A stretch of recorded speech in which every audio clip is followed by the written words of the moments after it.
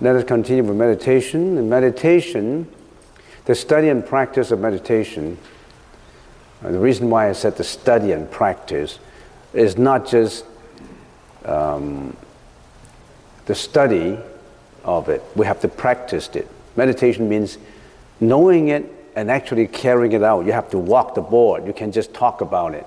So I said the study and the practice of meditation can be examined in two parts, major parts. Very quickly, let's do a review. It's concentration and contemplation. And contemplation, sometimes we refer to it as introspection. Introspection is a better word than contemplation, as a matter of fact. Concentration, we practice Anapanasati, and we already explained what is Anapanasati. And for contemplation, we practice Satipatthana. And Satipatthana, of course, the major portions of Satipatthana, it's the four introspections of the mind that we already have talked about in detail, and we're not going to do it again. So let's get on to the next one. So we say meditation, in and out breath, and we call it Anapanasati. That's what the Buddha taught us. And of course, nowadays, a lot of people, they may have studied the Buddha's teaching, and then they mixed in their feelings about it, their practice about it, and they may say, this is our practice, my practice meditation. But everything actually flows from what the Buddha was talking about. But some people may just modified it and call it, I don't know, so many names, how they call it. So we call it in and out breath meditation, and which includes, of course, again, concentration and contemplation. And in concentration, because now we emphasize on the in and out breath meditation, so how do we deal with the breath? That we've been talking about concentration, the counting, the following, and the stabilization. We talk about counting in detail. How do we count from 1 to 10?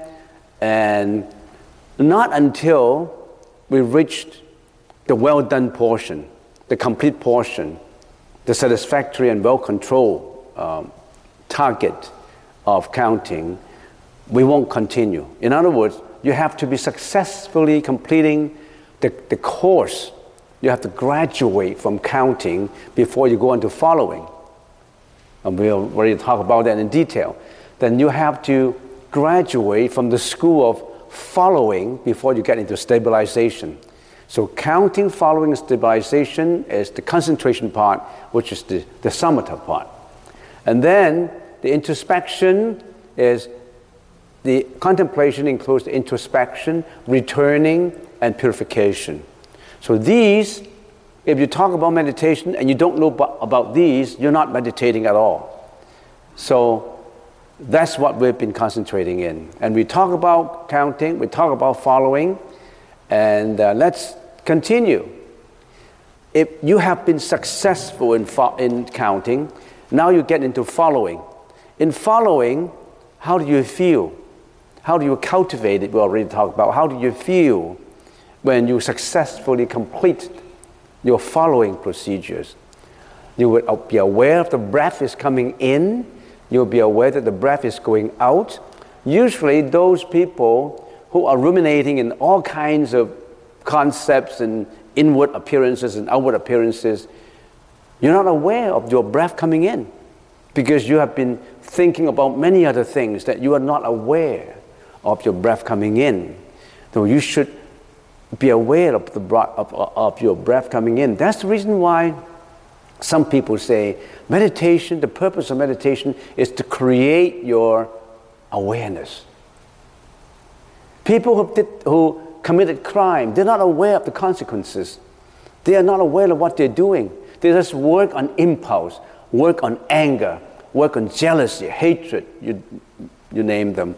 They're not aware that what they're doing bring a lot of dire, fatal consequences. So you should be aware. You must be aware of your breath coming in, aware of your breath going out.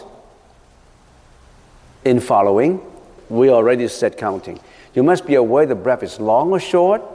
The breath is coming in is long or short awareness, the breath permeates the body.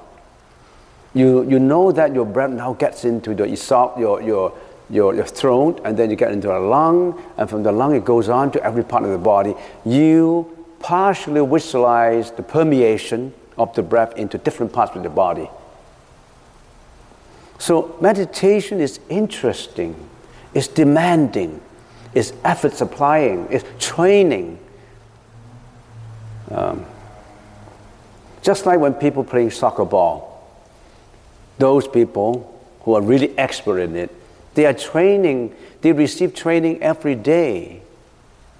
All these famous, professionals, soccer players, they practice every day to be successful in their skill of controlling the ball.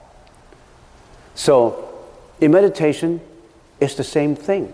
Meditation is training your mind so that you can, in that school of following, awareness, the breath permeates the body, relinquishing all physical actions.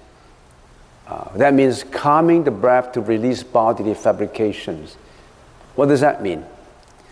When you're meditating, you could be moving, you could be feeling itchy, you could be feeling all kinds of bodily feelings. You'll be able to be aware of it, and you will be able to relinquish it, let it go. And then 6, the mental experience of joy. You feel joyful. When you are doing following well, you actually feel joyful in your meditation. And next, the mental experience of bliss. You actually feel blissful. Joy is a lower level than bliss.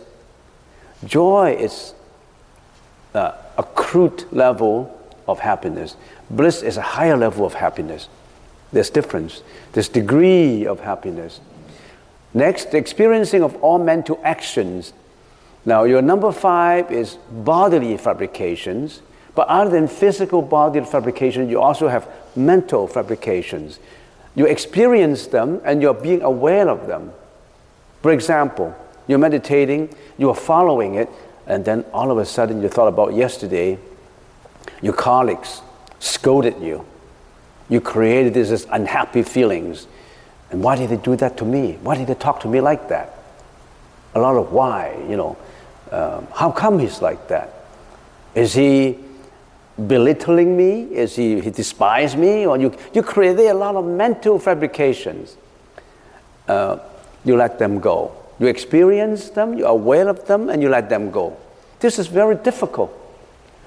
Somebody wrongly accused you of something at home or on the job. You hate it.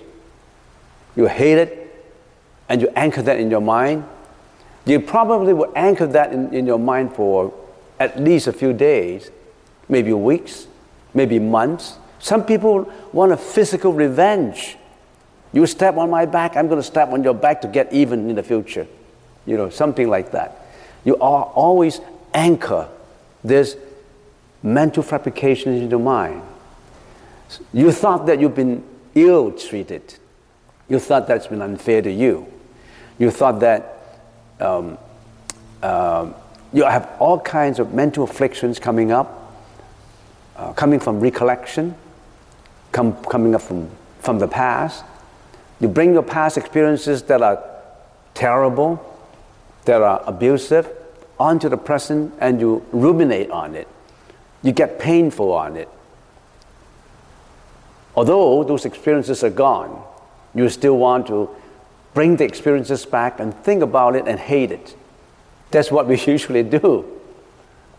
So you experience that when you are doing following, you know that you brought back all these mental afflictions of jealousy, hatred, greediness, anger, you name them. You like to brought them back and think about it. Now, when you're doing following, I want to let them go. I want to let them go. No more, none of these will affect me anymore. Can you do that? Extremely difficult.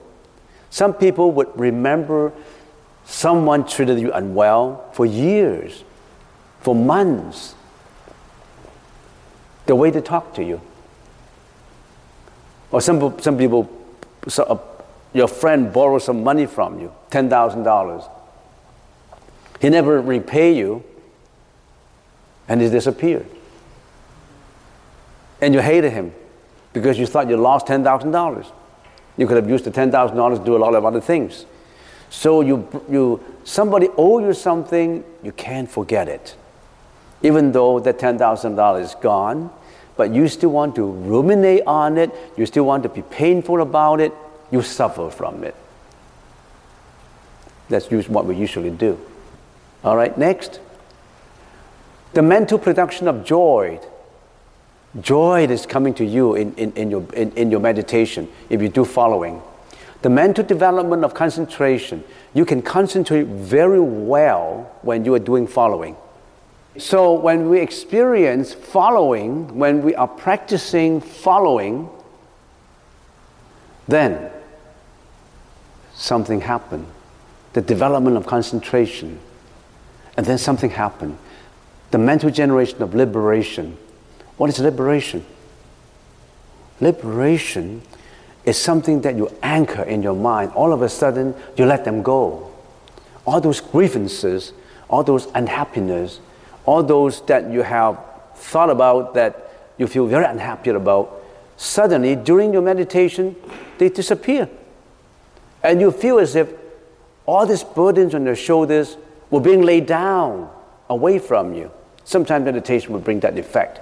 You experience liberation in your meditation. 12, the contemplation of impermanence. Then at the same time, this is absolutely important. At the same time, you realize nothing is permanent. You know why? Because your breath is impermanent. Every action in your body is impermanent. Every breath is changing. There's no breath in you that is not changing. Then you know that the changeability is an accepted fact in life. Everything changes. So you cannot make things unchanged. You can't say, yesterday's happiness, I want to lock it in every day I will feel happy. I want to lock in my happiness. Can you lock in your happiness? You say, I want to lock in my sadness. Can you lock in your sadness? Because you know that everything is changing. So if you experience a failure in life, you say, I'm going to commit suicide. No, it's going to change. How do you want to change? So you walk your own life. The destiny is in your own hands. Do you want to change? I don't want to change. If you don't want to change, you're not liberated. Well, I don't allow changes. You have no right. You have no control. You have no power to allow unchangeability. Because everything is impermanent. Have you thought of one thing that is permanent that will not change? No. So if you fail, if you're unhappy, don't give up. Because tomorrow is another day. So if you're going stormy weathers now, who knows? Tomorrow will be sunny. So what exactly benefit us by knowing impermanence? People say, in this life, then I should know impermanent, then I won't feel unhappy. I keep on making my money, getting my reputation, make more money, every way make more money. It's changeability anyway. Yes, I make more money. But have you ever considered the impermanence of your own life? The Buddha has. The Buddha said nothing is impermanent. Nothing is permanent. Everything is impermanent. That's why we are rotating in reincarnation all lives. Can we go beyond changeability? Can we go beyond samsara of rebirth and life and death? Shakyamuni Buddha ventured into that spiritual level where you are beyond changeability. Because impermanence always makes you unhappy. Changeability always makes you unhappy. Your marriage has changed. You divorce. Something happened in the family. Everything changes. Makes you very, very unhappy. Do you want to go through the same rebirth in life and go through the same kind of unhappiness? The Buddha said, there's a way to get out. Liberate yourself completely from it. Get out from life and death. Get out from samsara. But you got to practice it to get out, not just talking about it. So knowing impermanence is almost like a first step to get to spirituality, the first step to get to enlightenment. But that first step is the most important step. Lao Tzu, one of our philosophers, says, millions of miles begin with the first step. Let's finish the 16th so I don't have to talk about it next time. All right. The contemplation of this passion, not involved with the passion of greediness, hatred, ignorance. When you, in following, when you realize following, you know that you don't want to be involved with greediness, hatred, and ignorance because you know that those are not for enlightenment. Those are afflictions that pull you down. So you want to get away from them.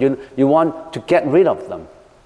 14, the contemplation of abandonment of desire. All your desires for sensuous pleasures are gone. Some people say, should Buddhists have desire? There are many kinds of desires. The desires for sensuous pleasures, the desires for purity. Desire is a target, something that you want, an expectation, a target, an objective in life.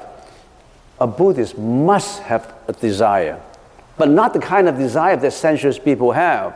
Not the desire for wealth, reputation, desire for getting as much as you want at the expense of others. You want a desire to get out from suffering. You desire to get out from samsara. You still have desire, but the desire for purity of life, not the desire to hurt others, the desire to make more money, to make more wealth, to satisfy your sensuous pleasures, not that kind of desires will pull you down. Karmic desires will pull you down. But this desire is a spiritual, inconceivable enlightenment desire. You've got to have desire. The desire to be better. All right? So 15, the contemplation of cessation. Contemplation of nirvana. You always go to nirvana. You want to go beyond samsara. What is nirvana? Nir is no, nothing. Vana is moving all the time. Our mind is moving all the time. That got us into trouble.